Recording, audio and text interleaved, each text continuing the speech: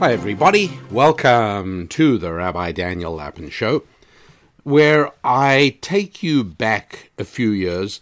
I was at school at the time, and a friend of mine, a number of years older than me, but somebody with whom I would occasionally go camping, asked me if I'd be interested in seeing something that was completely amazing.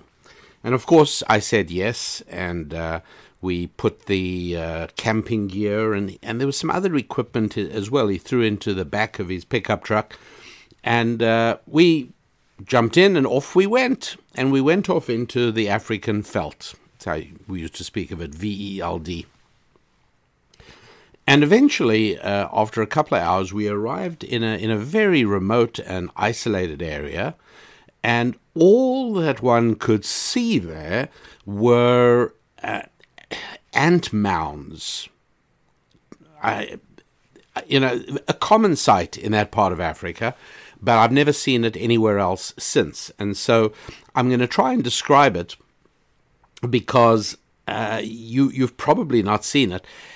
Okay, so there we are in the veldt, and there's tall grass, and the grass, could be 5 feet high easy, and there's bushes and there's trees, and every now and then, dotted around, were these huge sand heaps. But when I say sand heap, you tend to think of a heap of sand like you might find on a construction site, where it's a round-shaped heap of sand. No, this looks like a Gothic cathedral of kinds. This is hard. It's when you go up to it, it feels more like rock than it does like sand. And it doesn't look as if it's a pile of sand carelessly dropped off the back of a dump truck. No, it's got towers and turrets and lower sections, and there are even holes in it that are doors or windows. And just to give you an idea of the scale, this thing was taller than I am, right? The thing stands anywhere from 4 to 7 feet. They're huge, absolutely huge. Circumference, 25 feet maybe, 20 feet. It's big. Anyway, he said, all right, let's find a place to camp. All right, so we set up the tent, and there was a little stream there, and it was perfectly comfortable. It looked like a nice place, but I still didn't know why we came here particularly. Usually when we went camping, it was, to go for a hike in a specific area or to climb a specific mountain. I was no big mountain climber, but call it a hike with more difficult sections. But here, there was nothing. So what's going on? Well, once the camp was set up and we'd built a campfire, he then said, right, now come, I want you to watch something. And he took out of the back of his truck a big piece of cardboard. You know what it was like? If a refrigerator gets delivered to you, sometimes it comes in a cardboard packaging. And so it's made up of 4 big pieces of cardboard, each the size of the dimension of the front or the back or one of the sides of the fridge, and a top and a bottom. That's what it looked like. It was a big piece of cardboard. It looked like it could have come from a refrigerator packaging.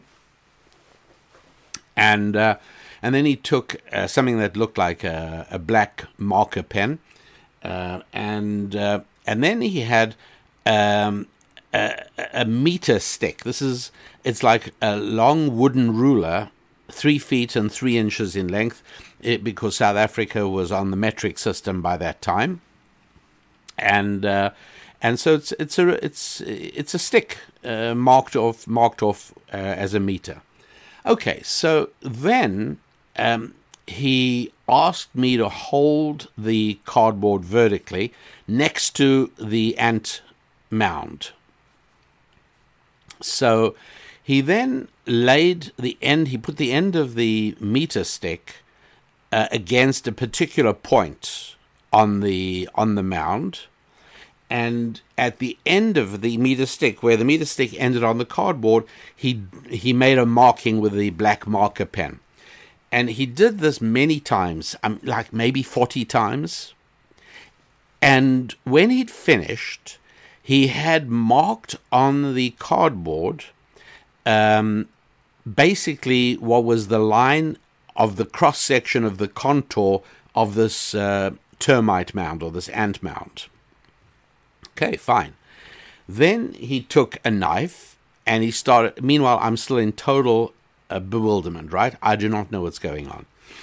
Meanwhile, then he takes a knife and cuts the line, and when he's got it all, he throws away one piece. He discards it, and the main piece of the cardboard he holds up against the termite nest, and it matches almost exactly. You can barely see daylight where at exactly one point where it contacts the termite nest or the ant nest, and he'd managed to transfer the contours of the nest to the cardboard. He'd cut it out, and it was now like a template of the cross-section of the nest. I hope I'm making sense.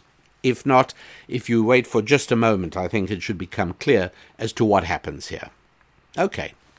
So then, back to the truck, and he comes back with an axe and a shovel. And he starts attacking the termite nest, exactly where the cardboard had been. And he starts hacking away at it, and believe me, these grains of sand had been glued into position meticulously, and it was really hard going. He asked me to take the shovel and join in. And we're just one side of the nest, not the whole thing, just one side. We're trying to take it down. Meanwhile, no sooner do we attack the ant nest, immediately out pour, like I was going to say millions, but I'd rather not exaggerate, a huge number of ants. Uncountable. And my friend, who is very knowledgeable in this area, shows me, and he points out that there's two kinds of ants, and you can see the difference between them. One group of ants is the attacking ants, the defenders' ants. They are there to drive off the assailants, namely us. Well, I can tell you a few got up my boot and under my pants legs, and I knew when they got there because they started stinging my legs. And I was dancing up and down in agony, and he was laughing. And I managed to kill him and get away from them, but he showed me what to do about my pants and my boots to minimize. But that was these ants trying to stop us from doing what we'd been doing. While that's going on, a different-looking group of ants, again, huge numbers of them, thousands and thousands, are pouring out of the nest, and they have started repairing it. And I'm watching. And I see these ants, each one gathers up one grain of sand, and then they come to another ant that sort of sticks up his rear end, and you've got to really look carefully, and you see that ant number 2 is exuding a sticky liquid. Ant number 1 rubs the grain of sand that he was holding in his forearms. There's technical names for these on ants. And he then goes and puts it in position. And you can follow. This takes a good few minutes because these are small ants and the distances are real. And he climbs up to the damage and he meticulously places one little grain of sand that has now been coated with glue into position. And he goes back and does another one. Meanwhile, tens of thousands of ants are doing this at the same time. So at that point, it's starting to get a little evening-wise.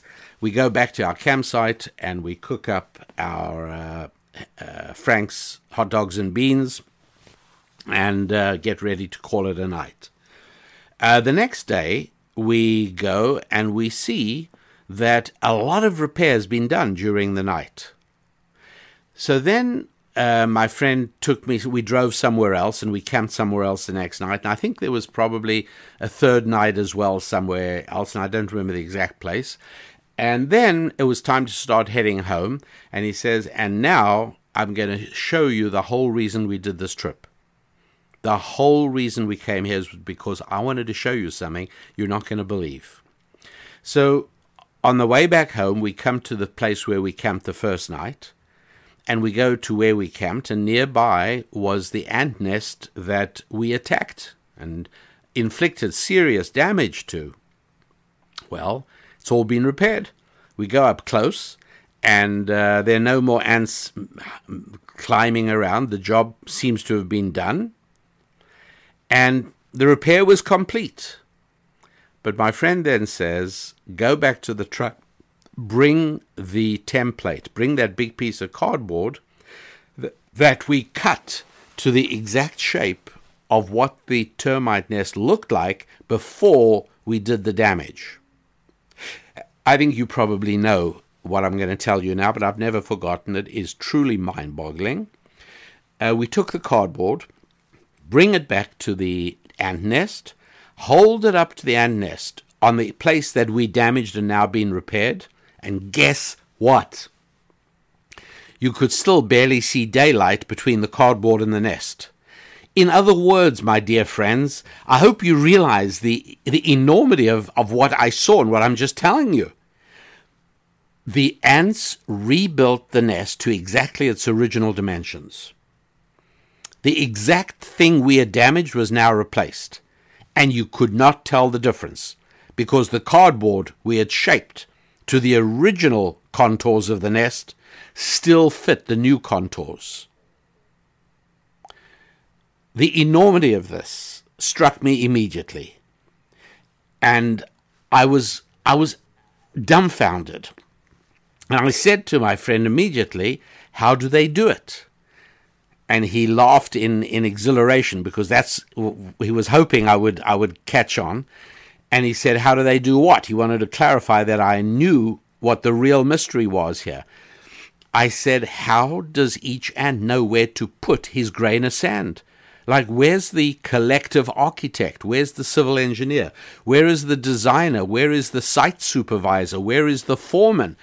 Who is telling these ants where to place the grains of sand so the end result will repair exactly the damage that was done and restore its shape to precisely what it had been in the first place? This is wild. This is absolutely amazing. It happened, and it happens all the time. There are a lot of amazing things about the nest, by the way. I didn't know it at the time, but the underground tunnel system under the nest can run for hundreds of feet. I mean, the engineering these ants do is incredible. One of the holes, maybe more than one, on this ant heap, this ant mound, is a ventilation hole. It's as if the ants know that air blows more rapidly when you're a few feet off the surface of the ground than on the ground. So in other words, close to the ground, the wind is slowed by stones and bushes and grass and everything. And there's a measurable difference in wind speed between 1 inch off the ground and 6 feet off the ground. Well, when air travels at a higher speed, the pressure in that air drops. That's, by the way, the secret of how an airplane wing works. And when the air traveling close to the ground is traveling at a slower speed, so the pressure is higher. And so they have different parts of the ant nest open to the air at different heights.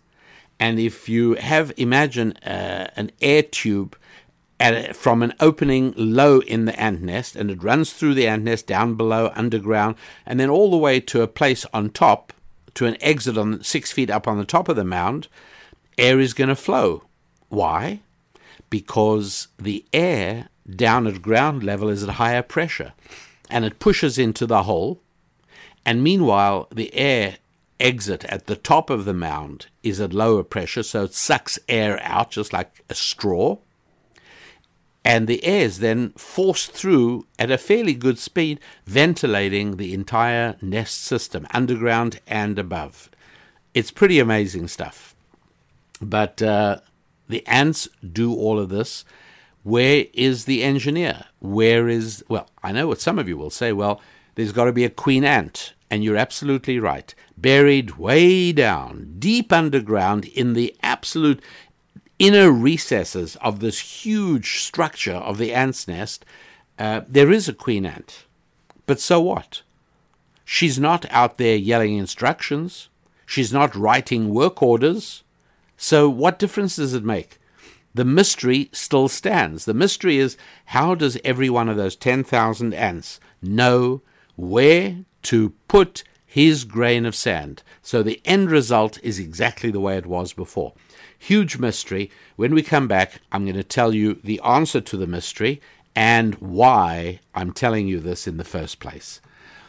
I'm Rabbi Daniel Lapin. Our website is rabbidaniellapin.com, rabbidaniellapin.com.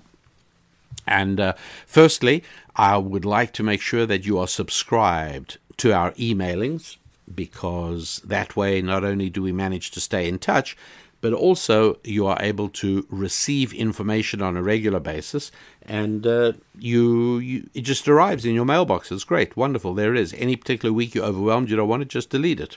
But there it is. So do that at rabbidaniellapin.com. And also available on Kindle now, available in electronic download right away, is one of the books we published called Hands Off, This May Be Love. Read about it, please, at the website. It makes a very persuasive case. Why it is that if particularly a young man and young woman are seeing one another, why it makes sense that not only do they not have sex, not only do they not even kiss, but that they shouldn't even hug, and yes, even hold hands. Wow, what's that all about? It's called Hands Off, This May Be Love, and it is very compelling, particularly this time of the year. If there are young people in your life who are on the threshold or are already in the dating mode, it's very worthwhile for them to read this and know about it.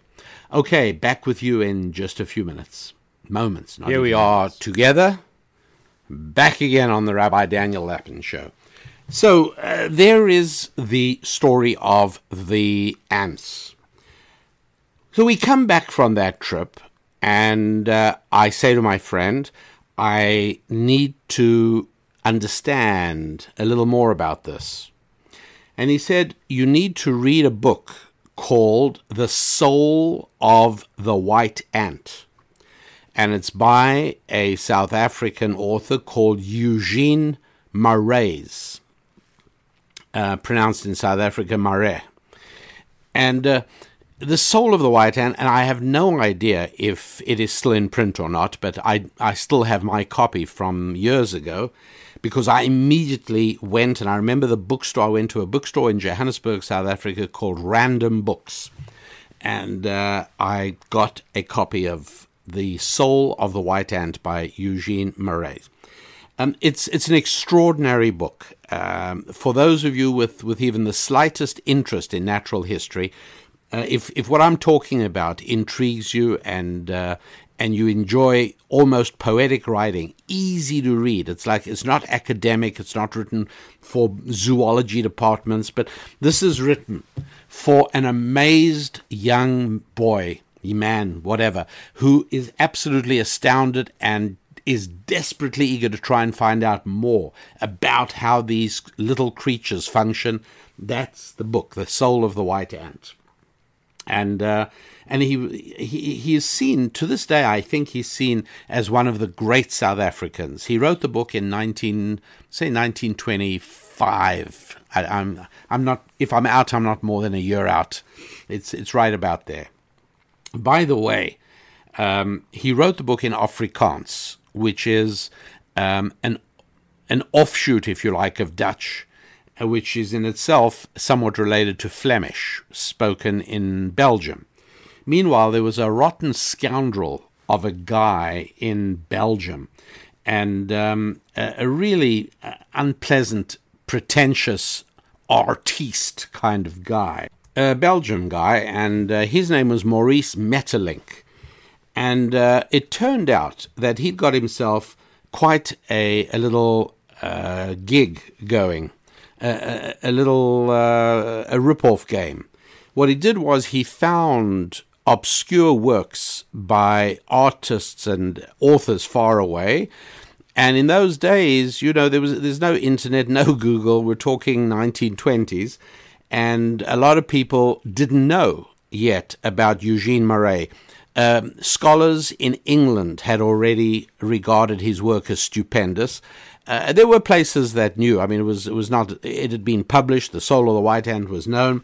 But Maurice Maeterlinck in Belgium got hold of the book, literally plagiarized, without even bothering to change. I'd say about 100 pages of it, in a book that he then published called The Life of the Ant or something like that. And Maurice Maeterlinck became famous. Anyways, Eugene Marais did try to sue him. For various reasons that didn't work, but the bottom line was that everybody got to know. What happened is, particularly in the 1960s, a long time later, an anthropologist called Robert Ardrey, who I was a big fan. I learned a lot from. Robert Ardrey wrote a book called The Territorial Imperative. And I found that helped me understand a lot of things. But Robert Ardrey helped to popularize Eugene Marais, and today everyone knows what a scoundrel Maurice Maeterlinck, the Belgian, was. But none of this is important. What is important is a single point that came out of the book. And Eugene Marais depicts this in such eloquent English and articulates it so fluently that I should really just read that whole section to you. But I'm not going to do that. I'm going to leave you to enjoy it all for yourself, should you choose to read the book. How often do I recommend books? And even here, I'm not recommending it to everybody. If you have a passionate interest in the kind of thing I'm talking about, well, then you want to read the book. Anyway, the key thing is that Eugene Marais answers the question of how do the ants know where to put the grains of sand.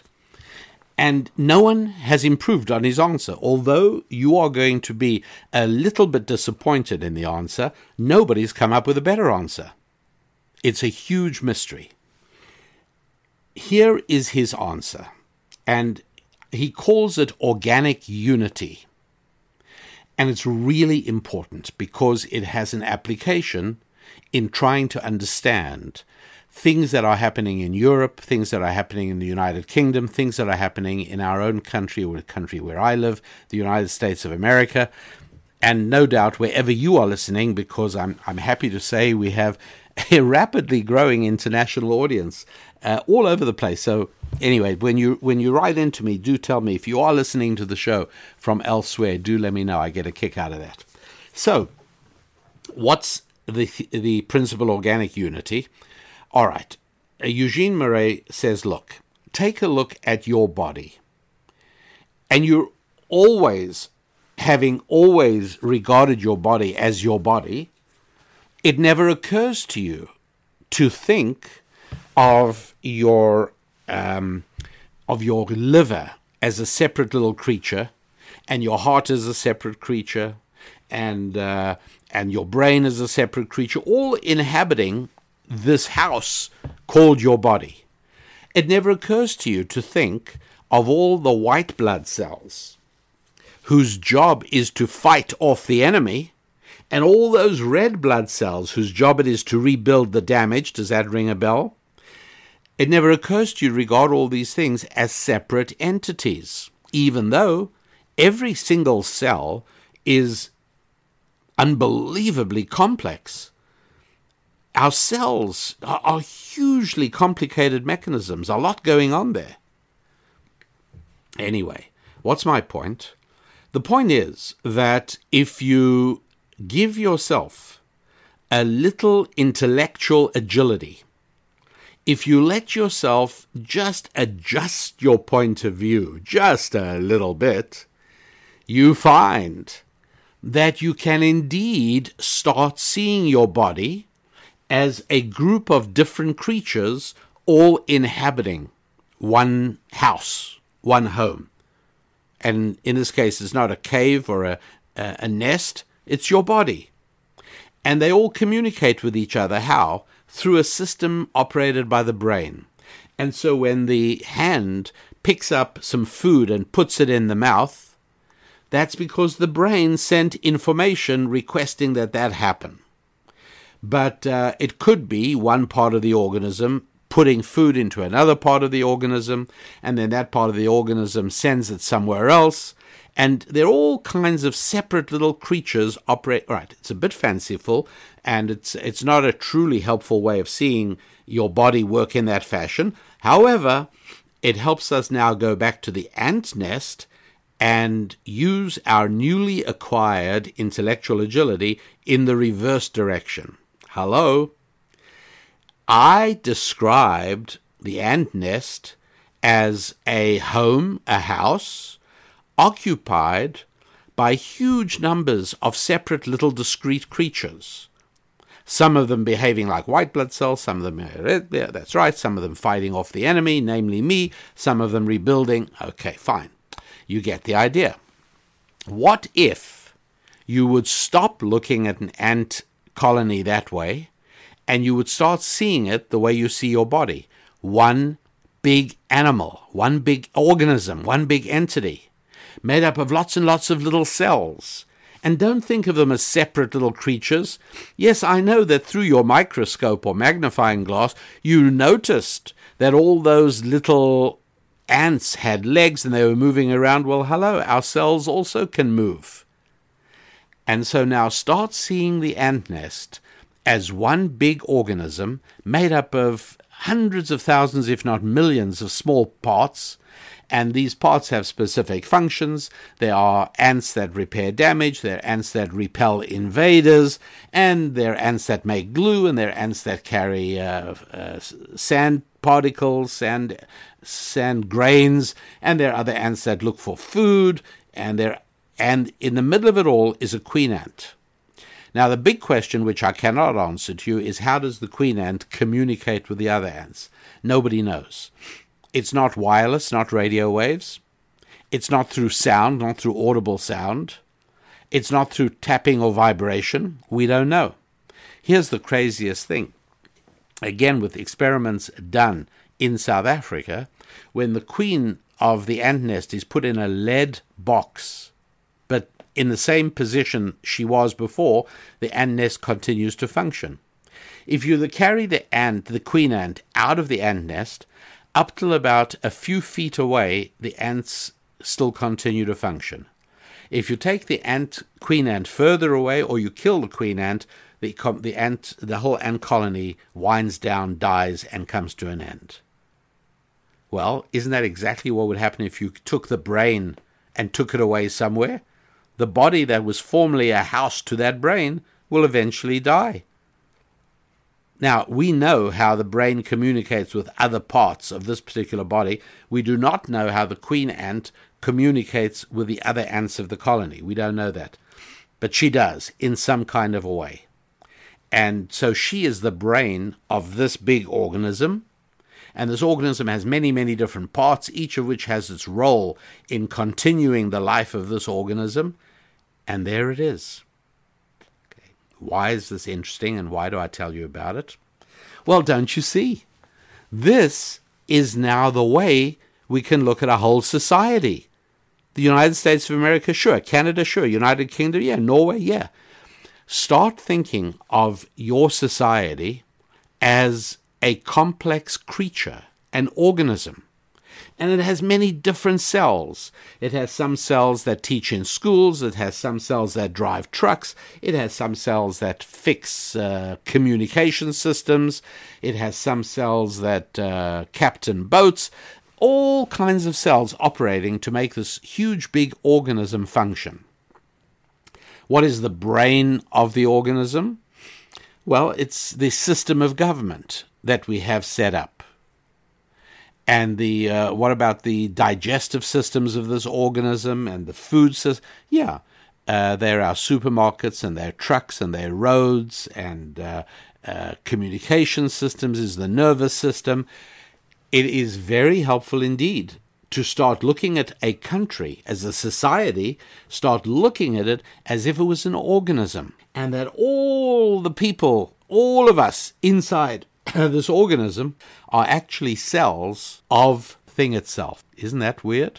Why is this interesting? Because I'm going to tell you, coming right back. Meanwhile, the website is rabbidaniellapin.com. If you feel like communicating with me, then go to rabbidaniellapin.com, hit the contact us, and I will see your comments. I'll see what you write to me, and I appreciate that. I love hearing from you. This past week, I gave a speech at Grace Life Church in Pittsburgh, Pennsylvania, and wonderful, absolutely wonderful audience there with Pastor Buck and Pastor Amy Schaefer. What a wonderful organization that is. Anybody in that area, Eastern Pittsburgh, looking for a great church to associate with, that's the place to be at. But the reason I mention it is that I met so many people there who were aware that I was going to be there because they received Thought Tools, because they received Ask the Rabbi, and they heard I was going to be there, and they came, and I had a chance to greet and meet a whole lot of new friends, which I love doing. So make sure you're on our mailing list to get Thought Tools, and also make sure you take a look at a new resource we've published called Hands Off, This May Be Love. It's a book. You can get it as a regular book, but what's really nice is that it's now available as a download. You can get this on Kindle, and it's really very fascinating because it makes the argument that, when particularly a young man and a young woman are getting to know one another, sexual involvement diminishes the likelihood of a happy conclusion to this. In other words, it is very difficult to make a wise decision when your physical senses are involved, and touch is the most powerful one of those. And so, for both the women thinking, I've really got to figure out, is this really the man I want to devote my life to? Is this the man I want to hitch my wagon to? Or is he just an exciting guy when he puts his arm around me? And the guy's got to think also, this is a woman, I need a helpmate, somebody to march through life with me. I need somebody to share all the times, good and bad, tough and easy, joyful and sad. And it's kind of difficult because I have such a strong addiction to the feel of her, to be able to touch her and kiss her and hold her. It's very difficult to make a rational decision because your head starts distorting things. You so badly want the answer to be yes that you make it yes, even when it should be no. And so Hands Off, This May Be Love is a fascinating book, working really effectively. We've sold a huge number of them and have heard back from a whole lot of people who've got the book saying this is really helpful. This has changed the way I've gone through. This helped me with a romance. This helped me with a relationship. Anyways, take a look at it. It's on the website at rabbidaniellapin.com. Back in just a moment with why the story of the white ant is so useful. So, hello everybody.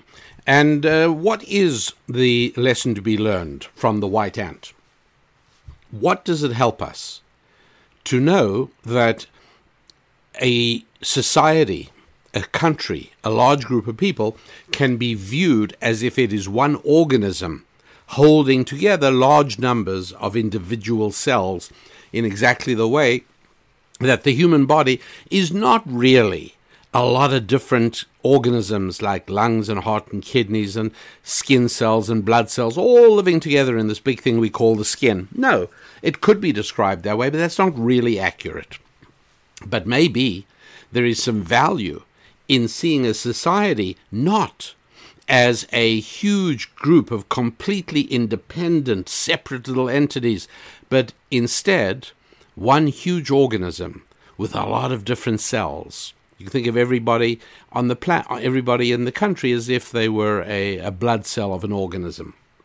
Well, it helps to understand certain things. For instance, most of us like to think of ourselves as being incredibly independent. right? We really make all the decisions for ourselves. We decide what to believe in. We decide how to think. We decide what we think is true. We decide what we think is false. Yes, sirree, we are independent people. The only trouble with that is that ideas spread through a society and people accept it. People buy into it. And they don't necessarily weigh it up intellectually. In many instances, there is an emotional resonance. It feels good. Yeah, I like that idea. I'm good with that. And so the idea that homosexual marriage should be sanctioned by the state and should become a state function, that's spread in that same fashion. It's not that people sat down to think through the consequences, long-term effects. It was usually just simple slogans like, how does me getting married hurt your marriage? And yeah, that's right. Yeah, it doesn't, does it? Or why should some people be allowed to fulfill their love and others not? And so some of these sort of slogans do not reach into your cognitive core. They don't have anything to do with your intellectual virility. No, they strike at your emotional centers and you go for it. That's what happens. And so these ideas spread through the culture almost the way a virus spreads through an organism. The idea that gender is fluid and that it exists on a spectrum. Well, now it's at the point where in some states, medical professionals, doctors and nurses, can be penalized if they list a man as a man without checking that that's what he wants to be listed as. Maybe he wants to be listed as a woman, and conversely the other way around. So these ideas, again, spread through the society. How? Well, it's much easier to understand if we consider the possibility that one can view a society as if it was an organism. And once it's an organism, well, I know how viruses spread through an organism. I see it all the time. I understand that. The idea that, again, I've spoken to a lot of people, and one of the questions I ask, just in passing, is, by the way, how serious a problem is white police officers killing unarmed black men? And again, nobody says, at least very few people I've spoken to say, well, I'd have to look at the figures. I know that there are statistics available, the number of shootings by policemen, number of shootings by white policemen, number of shootings by black policemen, number of police shootings victims, number of them that are white. Now, taking a look at these numbers and then drawing a conclusion. No! This is a virus that has spread through society, and in spite of the fact that it's completely untrue, people will immediately say, yes, it's one of the biggest problems of the country right now. White policemen shooting unarmed black men. Yeah, right. It isn't one of the big problems of the country. I mean, it's a sad thing when it happens, but it's not one of the big problems of the country in the area of big problems. And so ideas spread by means of this idea that the society is, in a sense, a form of organism, and we understand it more effectively that way. We also notice that with an organism, you see, say a human body. The human body pops an unhealthy substance in its mouth, and the result isn't that it impacts the mouth. The result is that it might impact the toes down the road. So, for instance, imagine somebody suffers from gout. It's a disease that afflicts, I think, mostly men, and I don't think it's not widespread, but quite a lot of people have it, and so there, if you view the human being as a collection of different organisms all living in the same place called a body, then you see some red meat and some wine being popped into the mouth, and then all of a sudden, two big toes at the other extremity of this organism suddenly get inflamed, and obviously something is very wrong with them. We understand how that happens in a human body because we see the body as one united organism. But in a society, we're accustomed to seeing the society as made up of millions of separate, disconnected individuals. And so it's very hard to understand, how can it be that one person somewhere, or a group of people somewhere, engage in destructive behavior or any kind of behavior, and a whole lot of other people miles away who've never met the first group of people start doing the same thing. Right? Again, things spread. Now, we have mechanisms that help to spread it: television, radio, communications, newspapers.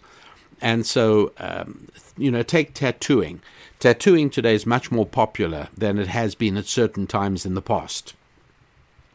So why is it that if I'm walking down the road, I might all of a sudden feel some kind of an impulse to get a tattoo just because a whole lot of other people elsewhere in the country have done it, and I may not even have seen them, I may not even have read about them? Yeah, that's right. It does work that way. In an organism, things do spread in very interesting ways. And that's exactly what this helps to illustrate so effectively. There are other examples of things that spread through the culture. Memes, ideas, thoughts, things that become popular, to the extent that many individuals believe that they have carefully considered the question and have arrived at a sane, contemplated, thoughtful, purposeful, deliberate conclusion, when in reality, all that's happened is you are part of a big organism and you've been infected with an idea. And it spreads all the way through the entire organism. A useful tool and a valuable way of looking at society and the way ideas spread through a society. It's not always going to provide a definitive answer, but it is useful. I've certainly found that there are many things that unravel themselves and reveal themselves more effectively when I view a group of people, whether it's a family or whether it's a corporation, or whether it is a club or a civic organization, whatever it is I'm working with, when I begin to view them as if they are all parts of one single organism. And I ask myself, well, what effect would that have? Could that explain some of the things we're seeing? And if so, what is the medication we can give? In other words, if this is an organism, what might be the medication that would neutralize the disturbing effect that the organizers of this organization, whatever it is, asked me to come in and look at in the first place? All right, my friends, I appreciate very much you listening, and I particularly appreciate those of you who helped to spread the word of this show. You've been doing absolutely great. It is growing to my enormous gratification, and I certainly appreciate it. The website, RabbiDanielLapin.com. Don't forget to stop by and read up about this new book of ours called Hands Off, This May Be Love. Take a look at that. I think it'll have some things in it that will not only surprise you, but could actually be very useful to somebody in your orbit. Take a look at RabbiDanielLapin.com. Also make sure you're on the mailing list and you receive thought tools. That'll be terrific. And finally, if there's anything you want to say to me, that would also be a good place to say it at RabbiDanielLapin.com. So until next week, I am Rabbi Daniel Lapin, wishing you only good times in your faith, your finances, your friendships, and your family. God bless.